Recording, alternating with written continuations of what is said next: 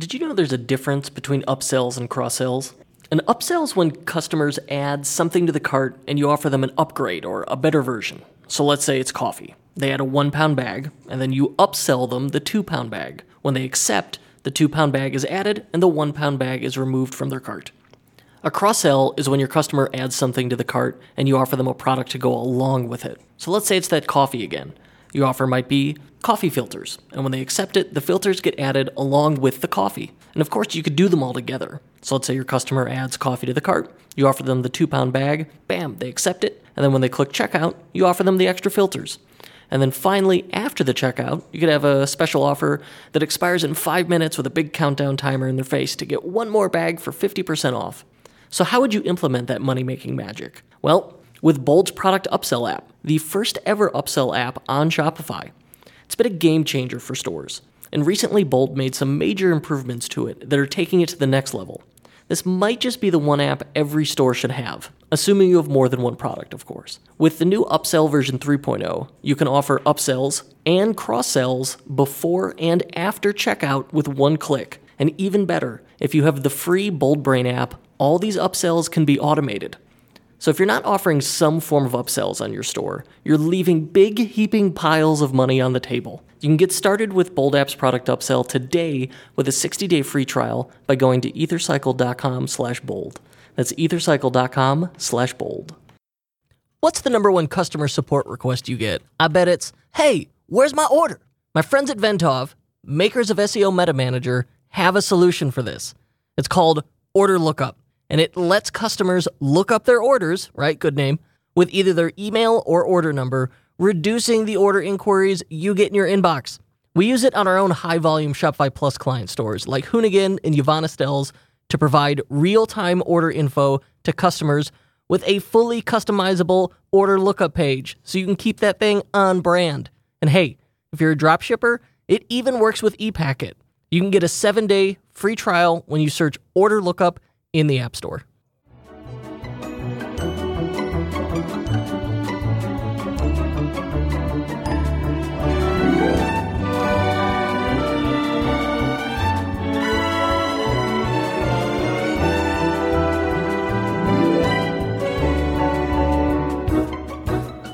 So what brings you in today, Jambi? Lunch, talking. Well, I appreciate you bringing me Panera at work. Well, my pleasure. Is this the first time we've had lunch at this office together? No, I have tried to come with the baby. The last time I did it, it was a big disaster. And then winter came, and this mall is outdoors, so... Yeah, it's a little tough to navigate. Like, she naps over lunchtime, and you are in an outdoor mall, and, it's just the timing has not been great. But she's getting bigger. It'll be easier. I'm sure I can come by more often. Imagine the hubris required to build an outdoor mall in Chicago. It's surprising. Yeah. I mean, I like it. It's very pleasant, especially when the weather's nice. In like the 2 weeks a year. But yeah, in the middle of winter, walk around. It's a little weird. Yes. Yeah. It's hopping during the holidays, though. Yes. Well, it's warming up, so I'll be able to enjoy it soon. So you were last on the show, wife. Yes. My wife. When was that? When was I on the show last? October 4th, 2018. Okay. And it was a 1-month check-in, so it was like a little after you had launched. It wasn't exactly a month, but it was close to. It was month 1. You'd launched your Disney World vacation planning. The website, yes. Website, Shopify store. Yes. Double your WDW. Yes. Which brings us to our intro. Hello and welcome back to the unofficial Shopify podcast. I'm your host, Kurt Elster. Joining me in studio is my favorite guest ever, my wife, sweet. Julie Elster, who is the founder, manager, do-it-aller behind WDW.com and the WDW podcast. Correct? Yes. All right. Yes, Did I miss it. anything? I think you missed a W in there. WDW. There you go. It's fun to say. Yeah, it's a tongue twister. So how did you come up with the name WDW? I think we were just spitballing, and that one was like, oh, this is a tongue twister. People will remember this. It'll be like, yeah. what? Wait, what is it? What is it? Yes. What is it? That's I guess the goal is to get them to say it and say it again. It's a dangerous game to play, but I think we gambled and won. Yeah. It's tough to get a domain name. It is, especially with Disney. There are a lot of people with grand ideas, I think, in the Disney world. People want to do something like what I'm doing, whether it's what I'm doing or something similar. So there are a lot of purchased domain names that go nowhere. So I think a lot of starting and stopping. Or like I remember you showed me a few, it was like a blog site with one post from 2 years ago, and that was it. Yes, or when I first started out, my favorite thing to do was to find the people on Instagram who were like, I'm your Disney Pro, and then click on their website, because it felt like every time I did that, it would be a WordPress page with like one of those templates in that is like coming soon or under construction. Like Right. almost all of them had that, or at least it felt like almost all of them had that. But so many people want to do something like this and buy the domain name, and then it's a lot of work, so they don't end up going anywhere. So tell me, all right, in month one, when we did that episode in October, we had talked about basically that it's really hard to do this. Yes. And at that time, you had launched with a book, an ebook, and that was it. Yeah. You sold one info product, right? Right. Okay. Since then, what has changed? So I partnered with a travel agent, and that, well, I'm actually getting ahead of myself. Before that, I also launched a planning service that was like, okay, you've booked your trip and you need help with just planning, you can pay me to do that. And I found like the book was doing okay, but nobody was taking advantage of the planning service. So I did a survey of people who followed me on social media or people who were a part of my my email list, and was just like, what do you guys need? And it turned out the planning service wasn't one of it. So I ended up dropping that. And instead of doing that, I partnered with a travel agent. So somebody who can actually book trips for people.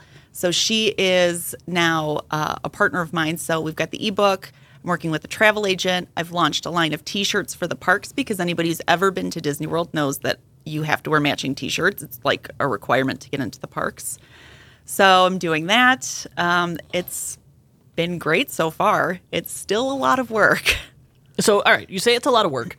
You are, you run the business out of our house. Yes. We have 3 kids. You have to wrangle a 2-year-old. Yeah. Who needs a lot of attention. What does that day-to-day work-life balance look like? It's very difficult. So I've found that very few people who do what I do, at least in like the Disney community, they don't have kids, or they don't have small kids at home. Like, as far as I know, I'm the only one who has small kids and is trying to do what I do. That's so weird. It is weird, because you think of Disney World as like a family vacation place, right? But it's impossible to do what I do when you have small children. So it's a lot of strategic planning. So I know like the baby will eat yogurt for like an hour because she's a monster and has to like smear it all over her face. But like she's occupied for a good hour in the morning. So I know I can get like my morning stuff done. I utilize nap time. I have a babysitter who comes one day a week. It's just a lot of very careful planning. Like if you're not strategic about your day, it's going to fall apart. It's not going to work. And when you say, I know like you work a little bit on the weekends, but when you say, oh, we have a babysitter who comes one day a week, Heather comes specifically, we live together, so I know her name. Heather comes once a week specifically to give you time to work on the business. So you have a dedicated day to work on it. Yeah, she comes first thing in the morning, and I will just lock myself in a room with my laptop and do what I need to do, whether it's writing or recording something or, whatever it is. I lock myself away, and she takes care of the baby so that I can get work done, because anyone who works at home with a child, anytime I meet anyone who works at home with a child, I'm always like, what do you do? What is your secret? It's very, very difficult. So looking at your stats, your analytics on your site from October 1st, 2018 to April 16th, we've got 35,000 sessions heading to your store with lately for a month, you're getting 10,000 people going to the site. Yeah. That's a tremendous amount of traffic for a brand new store. Yeah, Is we it? saw. Well, there's that Shopify card. Doesn't that put you in the top 2%? Yeah. It was. I think it's like top 3% or something like that. And I'll often get notifications that my blog post that's like you're in the top whatever percent of blog posts that were published this week. So the hardest part, especially when you're starting, is driving traffic to the site. Mm-hmm. Certainly, plenty of people would trade places with a website that's getting, on average, 333 people a day. I mean, it's wild. Yeah. Especially for one that's 6 months old. So your next question is, what's your secret? And right? you do well. And you the crazy part is you do no paid marketing. Yeah. I've tried paid. Yeah. And it's not. I have found that there are free ways to do it that make way more sense than some of the paid stuff. The gold rush is over. In the past, it was, hey, Facebook ads. Yeah. We could just throw Facebook ads at it. For you, that was a real struggle. And the only thing that we got to work was Facebook-like ads. Yes. Which what are they running at per like now? At like 20 cents per like, something like that. And what was the lowest we ever got them to? 15 cents. Okay. I think. Which isn't bad, but I it's find still... that whenever we tweak it, it drops, and then it'll start to go up again. Yes. I think that's how it's supposed to work. Yeah. Facebook likes are the only paid social media... acquisition channel? Sure. that I think actually, at least for me, has worked. I've tried promoting, like I said, I have T-shirts. I've tried like promoting that on Facebook, on Instagram. I've tried all sorts of paid stuff. The likes are the only one that have consistently been valuable. But other than that, just like boosting posts and things like that just have not worked for me. So I've stopped doing that altogether. I don't pay to boost my posts anymore. I don't pay for any of that because I found it was a dead end. So let's walk through what's not working. Okay. So paid advertising, with the exception of Facebook likes, didn't Facebook work. likes worked. Facebook Now, how likes many worked, likes do you have? Almost 4,000. How many? Probably by the time you publish this, it'll be over 4,000. Okay. And how many Instagram followers? 5,200 maybe. And what other social channels are you on? Pinterest. And what's the metric for that? So Pinterest, you have followers in Pinterest, but it's more of a vanity thing as far as I can tell. Like followers in Pinterest don't mean a whole lot. Pinterest is more of a search engine, and Pinterest is really what has worked for me, if you don't mind me jumping to what has worked. Well, there's one we missed. I want to hear about on what didn't work. I want to hear about your experience with, well, we tried YouTube a little bit, not a concerted effort. So I'm not ready to call that not work. No, I'm going to get back on YouTube. Yeah, that's just not a channel you've been throwing time at. Because baby. Yeah, you have to really focus on one channel. It's hard, yeah. The other one that we messed with and had incredibly mixed results was influencers. Tell me about your influencer experience. Yeah. Where'd you find them? What happened? Okay, so I've done a couple of things to find influencers to... Like, my thought was, if I can get people who have a big Disney following to wear my T-shirts in the parks, that would be a great way to get the T-shirts out there and get people to start wearing them. So I did two things. I reached out to anybody who followed me who had a high follow count. Actually, I did three things. I reached out to people who followed me who had a high follow count. I used a service to find influencers. Now, that I paid for, so this was another form of paid marketing. And what did it cost? They bid, like they bid on it. So I posted, like, here's the job. I have T-shirts. This is Disney World specific. I would love for somebody who's in like the Orlando area who has a Disney following to wear the T-shirts. And then they come back to me and say, hey, for $500, I'll wear your T-shirts. I'll post about it on Instagram. I'll post about it, in a YouTube video or whatever the case may be, wherever their following is. So I believe the service was called FameBit. FameBit, yeah. FameBit, yeah. So I did that and had mixed results. I went with two different influencers. And one, I looked at her Instagram, and she had a ton of followers. And she was like, I love Disneyland, which I was like, that's fine. Like, Disneyland is fine. She had photos of her at Disneyland. She's a model. She does all sorts of stuff. So she was on Eurovision. Yeah, she's an actress. So I was like, okay, cool. So I paid her. She wore the T-shirts. It went nowhere. What'd you pay her? Maybe $250. Okay. And this was only for... Instagram was where she posted. It was the only platform she posted on. How many followers did she have? Oh, I don't remember off the top of my head. It was a crazy high. Figures. Yeah, it was a crazy high amount where I was like, okay, this could be good.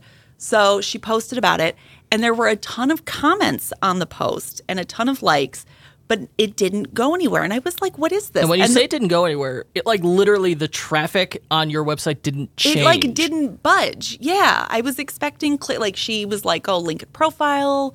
She did all the things she said she was going to do. She had a very cute picture of her wearing the shirt that we used. Yeah, yes. So we got that out of it. She did a great job delivering what she said she would deliver. But here's what I found out when clicking through on the people who liked it. Were like, oh my God, I love this shirt. I'm obsessed with this shirt. All the comments on Instagram. All of the people who followed her were all similar, quote unquote, influencers. So I'm I have no way of knowing this for sure, but I'm wondering if this is just like a group of people to keep their numbers up who just comment and like each other's stuff. You know what I mean? Oh, absolutely. So I think I kind of got bust. duped in that one where it's like, yeah, people were commenting and liking it, but these were other people who also have 40,000 followers and are trying to hawk, whatever item they're trying to hawk. So, and I remember I looked at it. You showed it to me. You looked at it. So this is great. Yeah. Why wouldn't you do this? Yes. Yeah. So, all right, so that was a big bust. And then moved on, but we took the photos, so we got that out of it. We learned a lesson. Yes. You worked with one other influencer. I worked with one other guy, and he was amazing, and he is a Disney influencer. So he's always at the parks posting videos on social media. He has a legit following. He's very nice. He interacts with the people who follow him on social media. So he posted about it, and it worked. I did get sales. I did get a lot of clicks through to the website. I don't know that I made enough to cover what I paid him, though. So it's like, all right, it worked in that, it got me traffic and it did get me sales, but not enough to justify what I paid to him. Although I will say now, we chat now and again on social media. So I'm like, well, I made a connection and that's good. He has a huge following in the community that I'm trying to break into. So I was like, that's a positive outcome, but it wasn't what I expected. So you have you added a second info product. The first info product is here's your Disney World planning workbook. So it walks you through basically all right, you want to get the highest return on investment out of your vacation. And you don't want to spend hours researching because that's what a lot of Disney World is. So it's here's the Cliff's Notes. So you don't have to research. Here's everything. Yeah, so it's here's everything you need to know. Here are worksheets to fill out. Go. Yes. And that's been successful. It's popular. You added a second info product. It's just daily itineraries, but it looks really nice. Printed out, plan. It's here's your schedule for each park per day. Yeah. Which is nice to see it, be able to share it with other people on your trip. But that one you charge $0 for. Yes. Right? So it's functionally a lead magnet, right? Yes. Yes. And that's worked?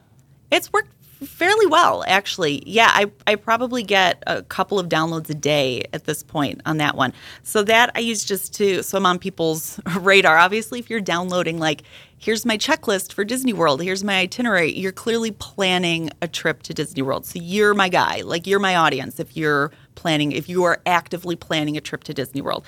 So in downloading it, it gets them on my email list so they can get all of my tips, they can get my coupons, they can get any information I'm sharing that week, and I am on their radar consistently. And because the way we fulfill the lead magnet to make sure the leads are high quality, it is literally just a product on the Shopify store for $0. Yes. So they have to go through the checkout and get the digital delivery and have that experience, which I think in many ways lowers the barrier to them making what's really their first purchase is actually a repeat purchase because their first purchase was this free thing. Yes. But the reason I brought that up, brainstorming right now, why not have that free info product be the thing that Mr. Cheesy Pop promotes? So Mr. Cheesy Pop being the influencer. Yes. That he's worked awesome, well. by the way. He's his great. videos are a lot of fun. Follow his stuff. That's a side note. We could run market $20 and then give you create coupon code Mr. Cheesy Pop 100% off, and then have him promote that. I think that's a cool idea. Yeah. All right, so get on that. There we go. We came up with we figured out, we saw what worked, we knew what didn't, we combined the two, so you double down on those efforts that work.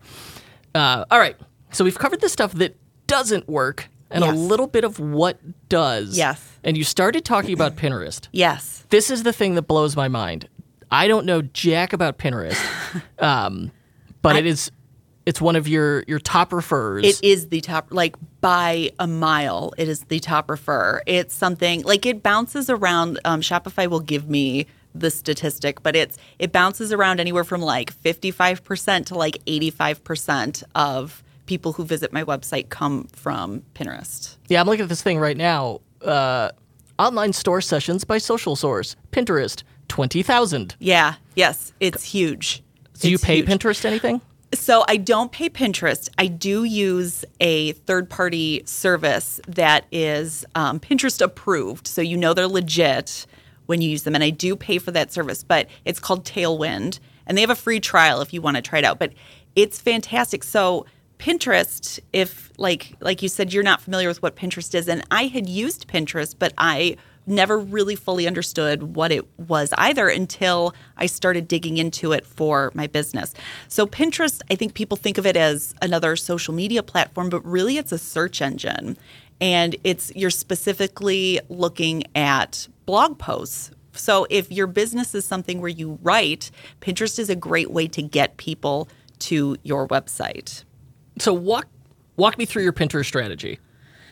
Okay, so I write constantly about all things Disney, and it doesn't necessarily mean I'm trying to sell anybody anything. Like 90% of what I do is giving people free content to plan their vacations. So I write constantly about different things going on at the parks. So when I write, I want to post these things onto Pinterest so that people can share them. So with Pinterest, I create different boards with different aspects of planning, whether it be the different parks, the foods, whatever.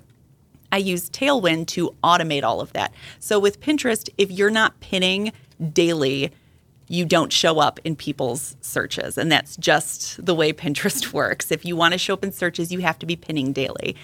Pinterest will also, now this isn't, I don't know this 100%, but from what I understand, Pinterest will ding you if you're only posting your own stuff. So you need to be posting other people's content as well.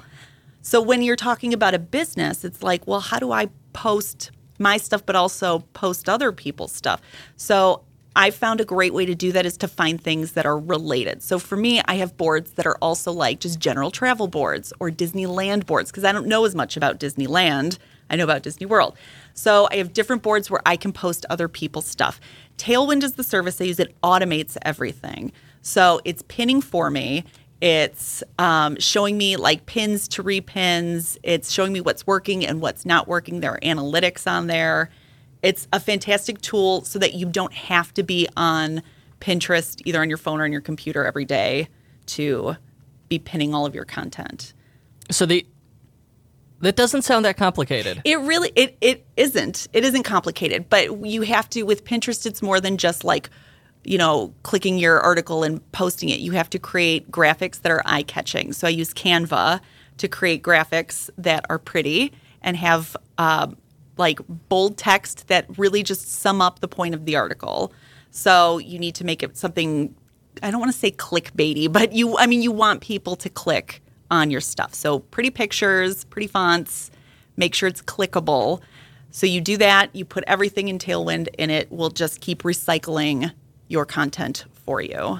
Now, who's a good fit for Pinterest? Because I saw your success. I said, oh my gosh, do this for me. You set it up for us, and it was a total flop. So it's not going to work for everybody. No, well, you don't blog anymore. You don't write anymore. And that, I think, is the big draw with Pinterest is for bloggers. So it needs to be like if you're article somebody content. if you're somebody who's writing constantly, Pinterest is a great way to get your stuff out there. And if you're really like niche down in what you're writing, I think that that's a great way to stand out in Pinterest as well. So I like to just look at like keywords, like you can almost the same way you would with Google. So you go into Pinterest. So I would type Disney World and see what comes up. And so like the first things that come up are often like Disney World planning, Disney World freebies. So I make sure because it's a search engine, in your descriptions on Pinterest, you need to be using these specific keywords. Some people use hashtags. I don't know that that's necessarily, relevant for Pinterest, but keywords are where it's at. So find what the keywords are that people are searching because it's a search engine. Pinterest doesn't sound that difficult. Are there any other tips that you have? Any quick wins for getting started with Pinterest? So I think Tailwind is the way to go.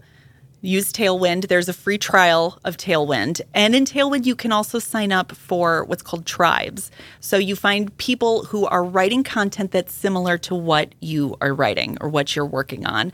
So how it works then is you share your content with them, they share your content with you, and they ask that you do like a one-to-one share. So if you post 10 articles into your tribe, they ask that you share 10 articles from other people in the tribes.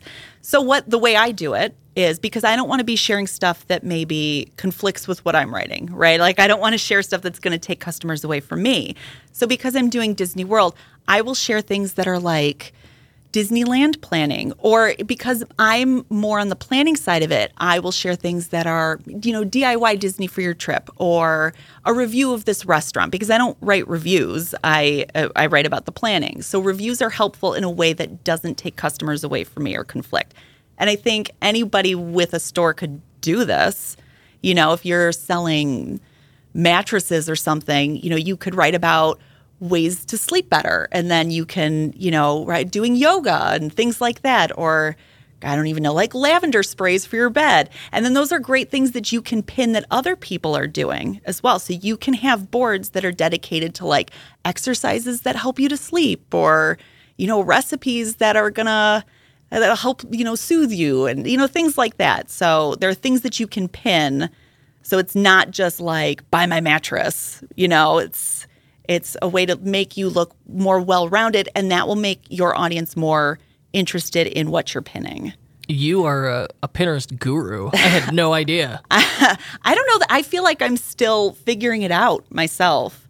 Well, that's part of experience. You are now learning what you don't know. Yes. And I'm also learning that like the numbers on Pinterest really seem more for vanity than anything else. So like I'll click on my account and it'll be like X number of followers and X number of people who see my stuff. And some days it'll be 100,000 people, and some days it'll be 400,000 people seeing my articles and like what my reach is. And I don't know that it means anything because the traffic has been fairly consistent from Pinterest. So I wouldn't go too heavy on those numbers. Pinterest does, if you have a business account, have more in-depth analytics, so you can take a look at what pins are working, because you'll find some stuff works, and there are things that I'm like convinced are working and are going to get me a ton of traffic, and they don't go anywhere. And then there are other things that are working that I'm just like, it's so you look at what's working, and it's like, all right, this graphic seems to be working, so I'm going to recreate all of my graphics so that they look a little more in line with this one and see if that does anything. I'm constantly tweaking. I like the fiddly optimization. Yeah. That speaks to my personality. Hold up. We'll hear more after this quick break. Support for this podcast comes from Simpler, a new way to staff 24/7 sales and customer service on your Shopify store. It works with your existing email and chat tools, so setup is quick and easy. Simpler provides on-demand, US-based customer service specialists to answer your customers' most common questions. Close more sales with Simpler by staffing your email and live chat with 24/7 Simpler specialists. Find out more at simpler.ai. That's simpler.ai. And now back to the show. Hit me. What's funny is how, and I don't know if it's like I'm just noticing this or this is your audience, how sensitive they are to graphics. Mm-hmm. Like our Facebook like ads, we had to get the text right, and we used emoji and it was cool. But the biggest factor was just getting an engaging image that worked for them. Yep. And that an iPhone photo I took was the answer, which is great. My audience I found they don't want to be sold to. And I think that's true in general. Like nobody wants to feel like they're being sold to. So I really try to listen to what my audience wants and likes, and I want them to feel connected to me as a person. Not just like, I'm W or WDW. No, like the people Everything says you and there's photos of you. Yes, the people who follow me on social media refer to me by my name, like they know who I am, and I try my best to talk to them and to answer any questions and to be a human being. And I think that's why just like an iPhone photo tends to be what works. Like when I do my graphics for either like my Facebook posts or for Pinterest or whatever. I use a lot of just our family vacation photos, like here's me with Mickey Mouse, or, here's the baby hugging a character. Like I try to use real stuff because I want to connect to my audience and be a human being. They don't want to like do business with double your WDW. They want advice from Julie. And in doing that, I see this as like a long game. Like in doing that, they're going to keep coming back because I'm somebody that they know personally. This is a phenomenal endorsement of personal branding, and I am so I'm all proud. About it. Oh, thank you. That's a big part of, I think, why I have a following is because I care what my audience says and thinks. And that's why, like, I have cut products that I've offered, and I've changed stuff, and I've tried offering new things. It's because I talk to the people who follow me. And you have this very, like, the way you have set your business up, you have this very one-to-many relationship where to each person it really feels like, oh, Julie's talking to me. And then when they respond, you responded kind. Yeah. But it's one-to-many communication. It's such a great way to do it. And you're reflecting on the Pinterest success, that's really a function of your sophisticated content marketing strategy. The personal branding is part of that messaging. Talk to me about your really simple but effective content marketing strategy. Well, I write constantly, just constantly. Define it. How many articles do you publish a week? I try to do one a week. Sometimes it's more than that. I try to do one a week. I also do an email to my audience once a week. I post on Facebook multiple times a day. I try and do Pinterest a few times a week. I try and do Instagram a few times a week. I have a podcast that I do weekly, so that's a great way to talk to people. I've dabbled with YouTube, but that's far more difficult given I'm home with the baby. But I'm hoping, like, I have a solo trip planned in a couple of months that I want to bang out as much video content as possible to see if people respond to that as well. And when you go, I am so excited for your solo Disney trip. You're going to be there when the Star Wars land, what's it called? Star Wars Galaxy's Edge. That opens the new land while you're there. Opening, yeah. A bunch of other cool events going on while you're there. Yep. And we're going to load you down with hardware. I'm so excited. You're going to have, we need USB chargers to keep you charged. We got to figure out a mic solution. We'll probably use your lapel mic. We got your iPhone stabilizer for your phone, and we're strapping a GoPro to you. Yes. To film rides. Yeah, I got to get the ride videos. So it's just going to be you in the park going buck running wild around with like consumer a crazy electronics. person. Yes. Yeah. Well, in talking to my audience, this is again because I try to, like, for real talk to the people who take the time to like my stuff and comment on my stuff. The one thing when I surveyed them a few months back, when I was like, all right, do you like reading blogs? Do you like the podcast? And so many of them were like, YouTube. Like, we want to see videos. And so it's been hard because I know it's a thing that I need to do. I know it's a thing that my audience wants, but it's been a struggle to do. So I'm really excited to get to the parks and try to create new content and see if that brings me closer to my audience, grows my audience. We'll see. And I'm excited about the possibilities. I peeked in your notebook. I saw you have page after page after page of this is the content calendar. Yeah. This is the checklist. Yes. This is everything I'm shooting. It's a work in progress, but yeah, I'm coming up the with. Park. Yeah. I have like a daily itinerary written out. I did not know you peeked at my notebook. I have a daily itinerary written out. I have video ideas where I'm like, all right, I need to get shots here, and then when I get home, I'll put them together, and then I need to do this and that on this ride and get, film of this and photos of this. So yeah, I have so much swirling around in my head, and I hope that I have enough time to do it while I'm there. I think I'm going to be up at the crack of dawn and out until the sun comes up. So the lesson here is, hey, unless you could just waste money on PPC ads, you're going to need to find another solution for traffic, and it's going to have to be likely content marketing. And the trick there is just keep going, be consistent, pick a channel and own it. So you're not doing YouTube because you're saying, listen, I don't have the time to post at least once a week. Yeah. Versus Pinterest, you could commit to daily. And that works because you're able to publish 1 to 2 articles a week on your blog, and they're quality articles. It's not just like one misspelled paragraph, and it's got photos, and we tweak the layout in out of the Sandbox Artisan theme, so it's really readable and nice. And then that's all automated, which is beautiful. Like, which part is automated? The Pinterest. Those articles. Like when I write a new article, I throw it in Tailwind, and it's automated. And you don't mess with stuff that's not going to produce time. Yeah. But what has been the effect on search engine ranking position? What has been the SEO benefit of these articles? Well, I'm finding the things that are big on Pinterest, I'm moving up in like the Google analytics. So when I look at where I'm ranking in Google, the articles that are huge on Pinterest are also the ones that are ranking on Google. And so, I mean, I have honestly no idea how Google rankings work. Does anybody know how Google rankings work? It's a proprietary algorithm, and anyone who claims to be able to defeat it is lying. It's a big secret. So I know you will tell me constantly, like, you're going to drive yourself crazy. Stop checking. And I check anyway, like constantly. I'm always looking. But I'm seeing like I'm moving up. And so it's things. So and when you say up, from where to where? From like non-existent to first, second, or third page on a lot of. Not on everything, but it's hard to capture what people are searching. But for some very specific things, these are long tail keyword phrases. Give us an example.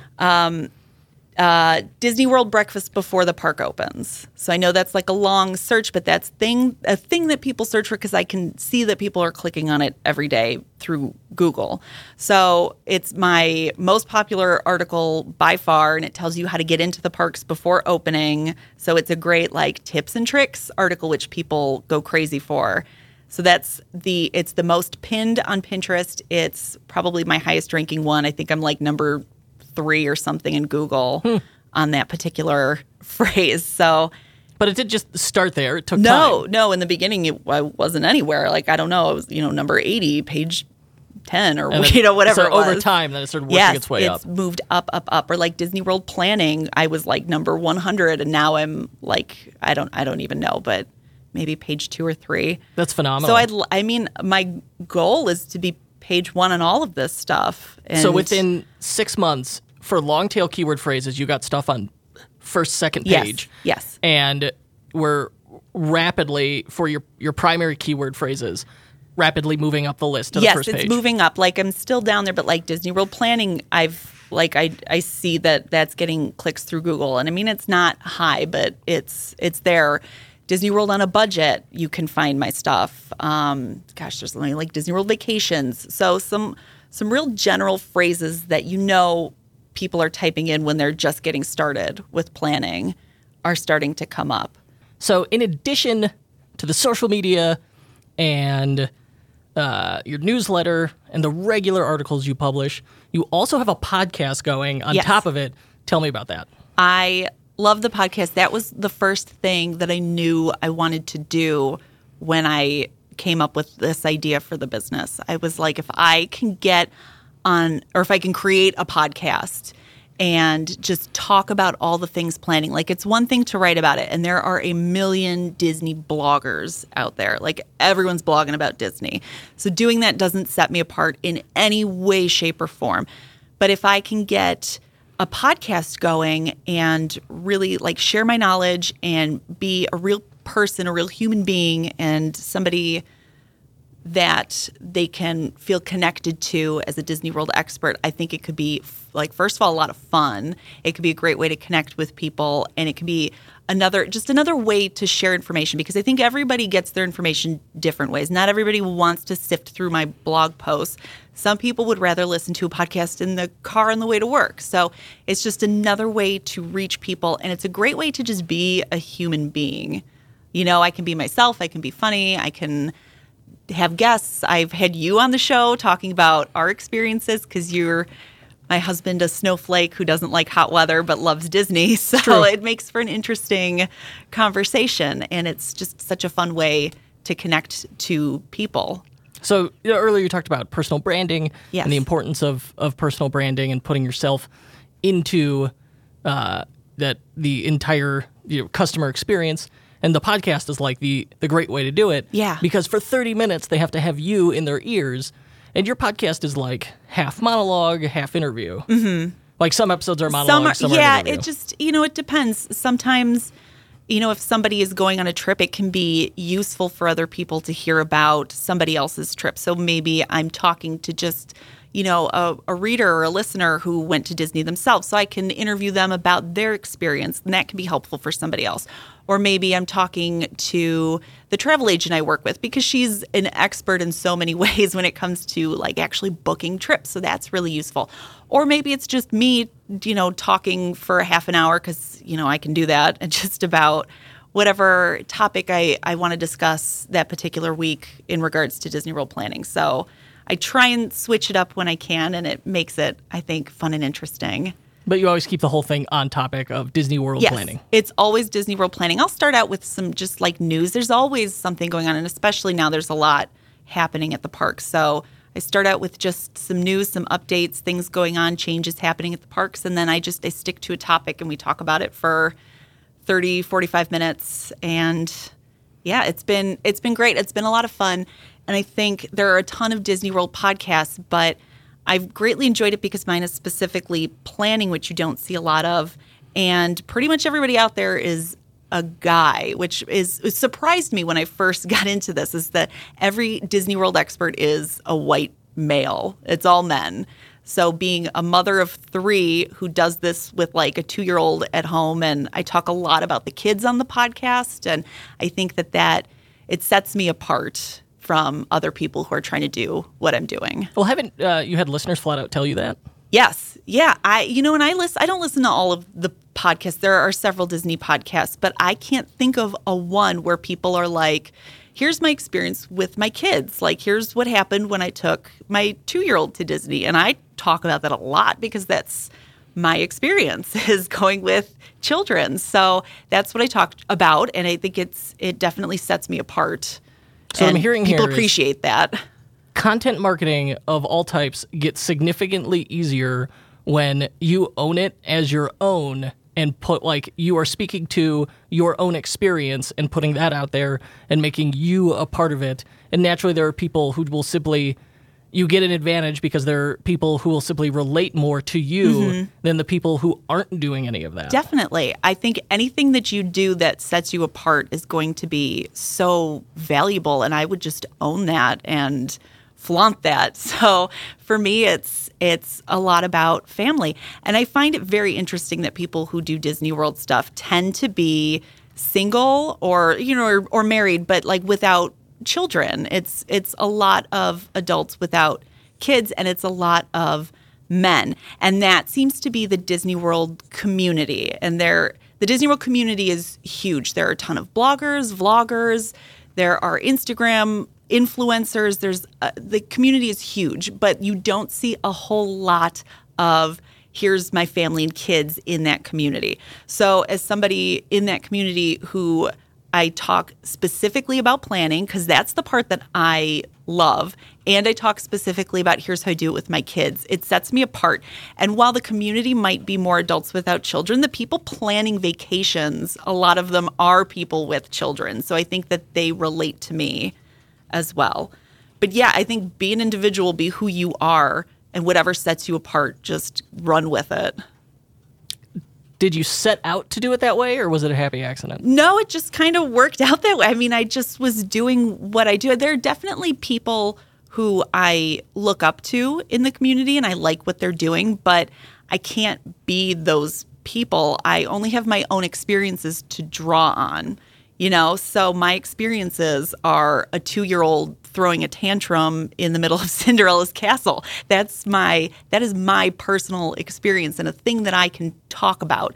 Whereas I see other people talking about here's how to travel with kids. It's like, well, do you have kids? Because here's what I did when my baby threw up on me at Disney. That's what I can talk to. And I think that there is definitely a group of people who relate to that as they are planning trips or considering planning trips with small children. Because that's a huge question I'm asked. It's well, is my kid too young to go? And I'm like, well, here's what happened to me when I went with my kids. And here are their ages. So...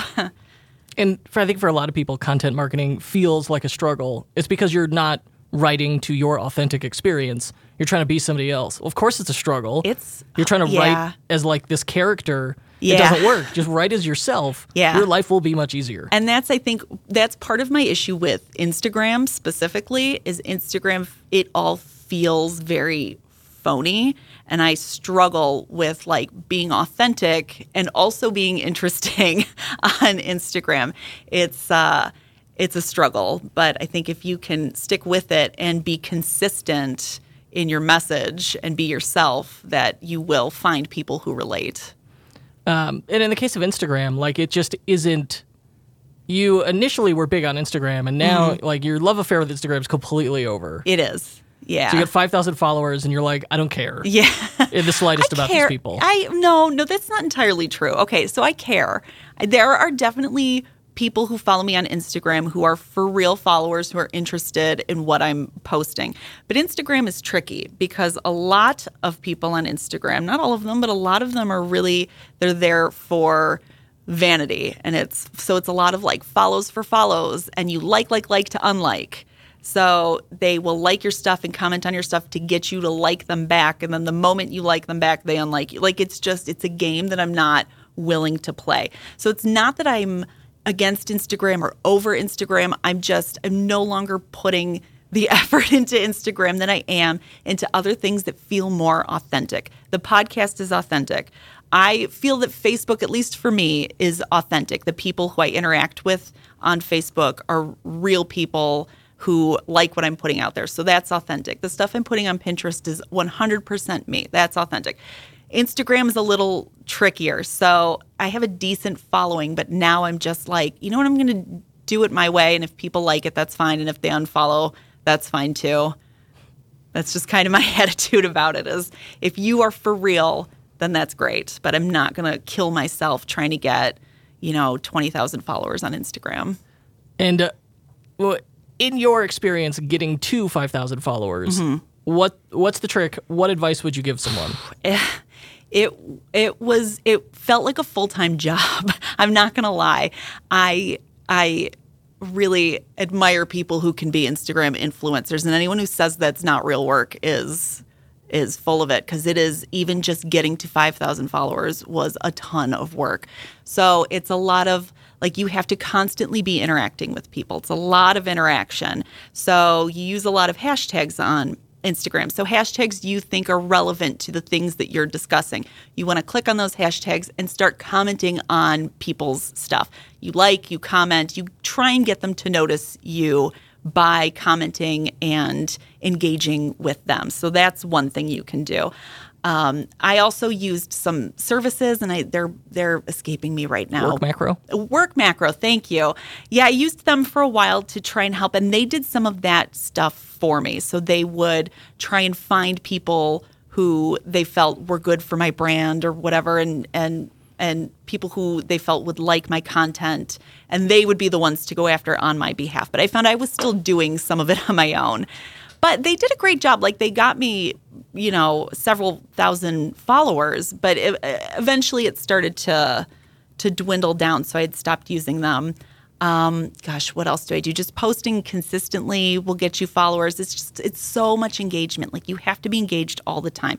You have to use stories. If you use stories, people are more likely to interact. The more they interact with you, the more your stuff will show up in their timeline. So I don't know if you use Instagram a lot. Like I see you on Instagram at home, but I don't know if you use it a lot. But I have my personal Instagram that I post my drone videos on. Right. That's it. Do you follow a lot of people on Instagram? I think I follow 50 people. Okay, so you probably wouldn't notice this because of the whole having to really interact with people. I follow a lot of people on Instagram, but I've noticed only the people that I tend to double tap or comment are the ones that show up first in my stories and my timeline.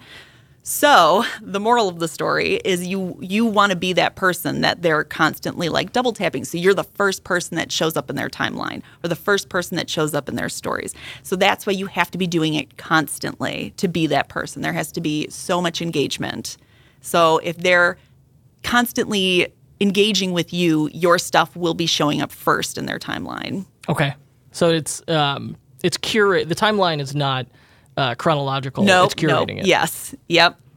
And it's based on engagement. Yeah, so for a while, another thing I did was there were like a group of bloggers who invited me. They're like, "Oh, we'll comment on your stuff if you comment on my stuff." And I eventually... this is against the Instagram terms of service. Oh, is it? Okay, well, Instagram, I want you to know I no longer do that. It was very short-lived. It was another thing that just didn't feel genuine. Like these... Well, because it's not. They approached me being like, "You're a mommy blogger." And that made me cringe because that's not... Don't call me a mommy blogger. That just... No. But I was like, well, they seem nice enough. But their stuff, it's like... I guess I could like, and some of it was fun or interesting, but some of it wasn't. And I'm like, oh, now I'm obligated to like and comment on their things that I don't have any feelings towards. And as I've learned, all that does is put them at the top of my feed. It doesn't necessarily mean they're going to be at the top of your feed. So I stopped doing that. But that is a way to boost engagement, I suppose, if you can get a group of people to consistently like and comment on your stuff. What's the trick to monetize Instagram? Once I figure that out, I'll tell you. I have tried with Instagram, and it hasn't been terribly successful for me. I think that's often the case with Instagram. Yeah. I had high hopes. And I think it's just another part of it's not a lot of the audience isn't authentic. And that's why I've had so much trouble monetizing it. And I'm sure there are other people out there who have had success with Instagram who are like, no, she's wrong. Instagram works. And maybe there's something I'm missing. But I think it's a matter of like growing a for real, authentic following on Instagram. And I think it takes time. It takes a long time to do. So on the topic of real, authentic audiences, it seems like you have found those people and gotten that engagement with a Facebook group. Yeah. I had the Facebook page, and I was hesitant to start a group because I was like, ooh, this means it's just another thing on my plate, and I have to monitor this and keep up with it. And I wasn't sure it was something I wanted to do. And in talking to the travel agent that I partnered with, she was like, I really think this will be a good move for you. I'll help you to monitor the groups. I'm like, all right. And I started it, and it ended up being fantastic. It's a great way for people to just ask questions. And I don't reply as my business page. I reply as my personal page. Like they all know who I am, that I run W or WDW, but they all know me as Julie. I'm always on there answering questions and just talking, or like, how was your trip, or sharing photos. And it's a fun way to interact with people, to answer questions. It's a great way to find content, because sometimes people ask questions and I'm like, like that's an interesting question. I never thought about that. And so that gives me a topic idea. That's something I can write about or speak about on the podcast. So it's been great all around, just for talking to my audience, talking to my people, and for coming up with content, and just another way to engage with real people who are actually interested in what I'm saying and doing. When did you start it, and how many members do you have? It's new. Maybe, a month or two ago, maybe 300 members. So we're getting it off the ground. But even with, only a couple hundred members, a few hundred members, there's quite a bit of interaction. So so far it has been a positive experience. So what is from friends and family, there's one question everybody asks you, what is it? Yes. So, how do you make money doing this?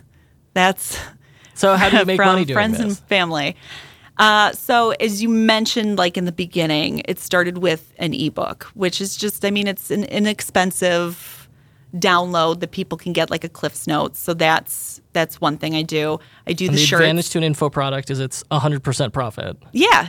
And people enjoy it, and I had fun writing it, and I update it as often as possible, and I don't know, I think it's great. So that was my first product, and I'm very proud of it. So there's the ebook. I also have the shirts for the parks. So I did a line of shirts that people can wear when they go to the park. So just fun shirts based on movies or just, theme park design shirts. So and those are print on demand, right? Yeah. That again is not, it's something that doesn't take up a whole lot of time. Like I have them there, and if they're selling, that's great. And if not, that's okay too, because they're not going anywhere. I don't have to worry about like inventory sitting in my house or anything like that. It's print on demand. So that's been another fantastic passive income. I have a lot of affiliate stuff that I do as well. So if people purchase theme park tickets through a link that I provide on my website, like I'll get affiliate commissions from that.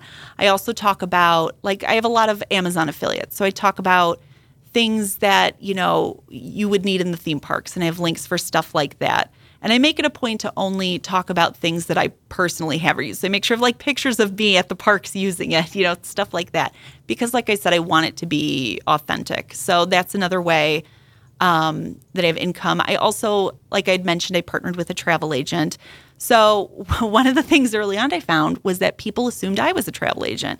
And they would come to me and be like, well, I want to book my trip. Can you quote me a price? And I was like, yeah, I don't do that. I don't do that. So I ended up interviewing travel agents. I on Instagram put out, I was just like, I need a travel agent that I can work with, that I can refer stuff to. And the response was like ridiculous with travel agents.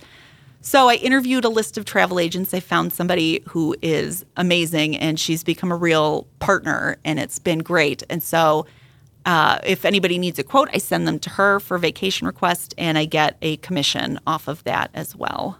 So I've been trying to diversify where I'm getting my income. So if one thing isn't working, hopefully something else will be making up for that. So we've got digital goods, we've got print-on-demand goods, we've got a variety of affiliate income. Yeah. Anything else I'm missing? No, I think that's it. All right, final question. What's next? What's on the horizon? Whoa. Well, I'm planning a trip to Disney in August so I can just churn out as much content as possible, because I think if I can find more ways to reach people in whatever medium they prefer, that is the best course of action. So I'm hoping that I can reach people through YouTube. I'm hoping to get several podcast episodes. I'm hoping to get several blog posts from all of this and just kind of see where that takes me. I like it. If you had to give a piece of advice to a new Shopify merchant, what's your one piece of advice? What's one thing you wish they would try?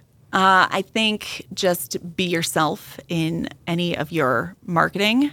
People don't want to work with Acme Corp. They want to work with you. So if they're talking to you and they're having their questions answered by you and you are the face, then you're going to build a relationship and trust. And I think that as a small business is invaluable. That's perfect. I love it. Julie, wife, Mrs. Elster. Yes. Thank you for joining us. Thank you for having me. Oh, and where can we go to learn more about you? www.com or Facebook or Instagram or Pinterest, or search for my podcast. I'm everywhere. You're everywhere. I will include that in the show notes. Thank you.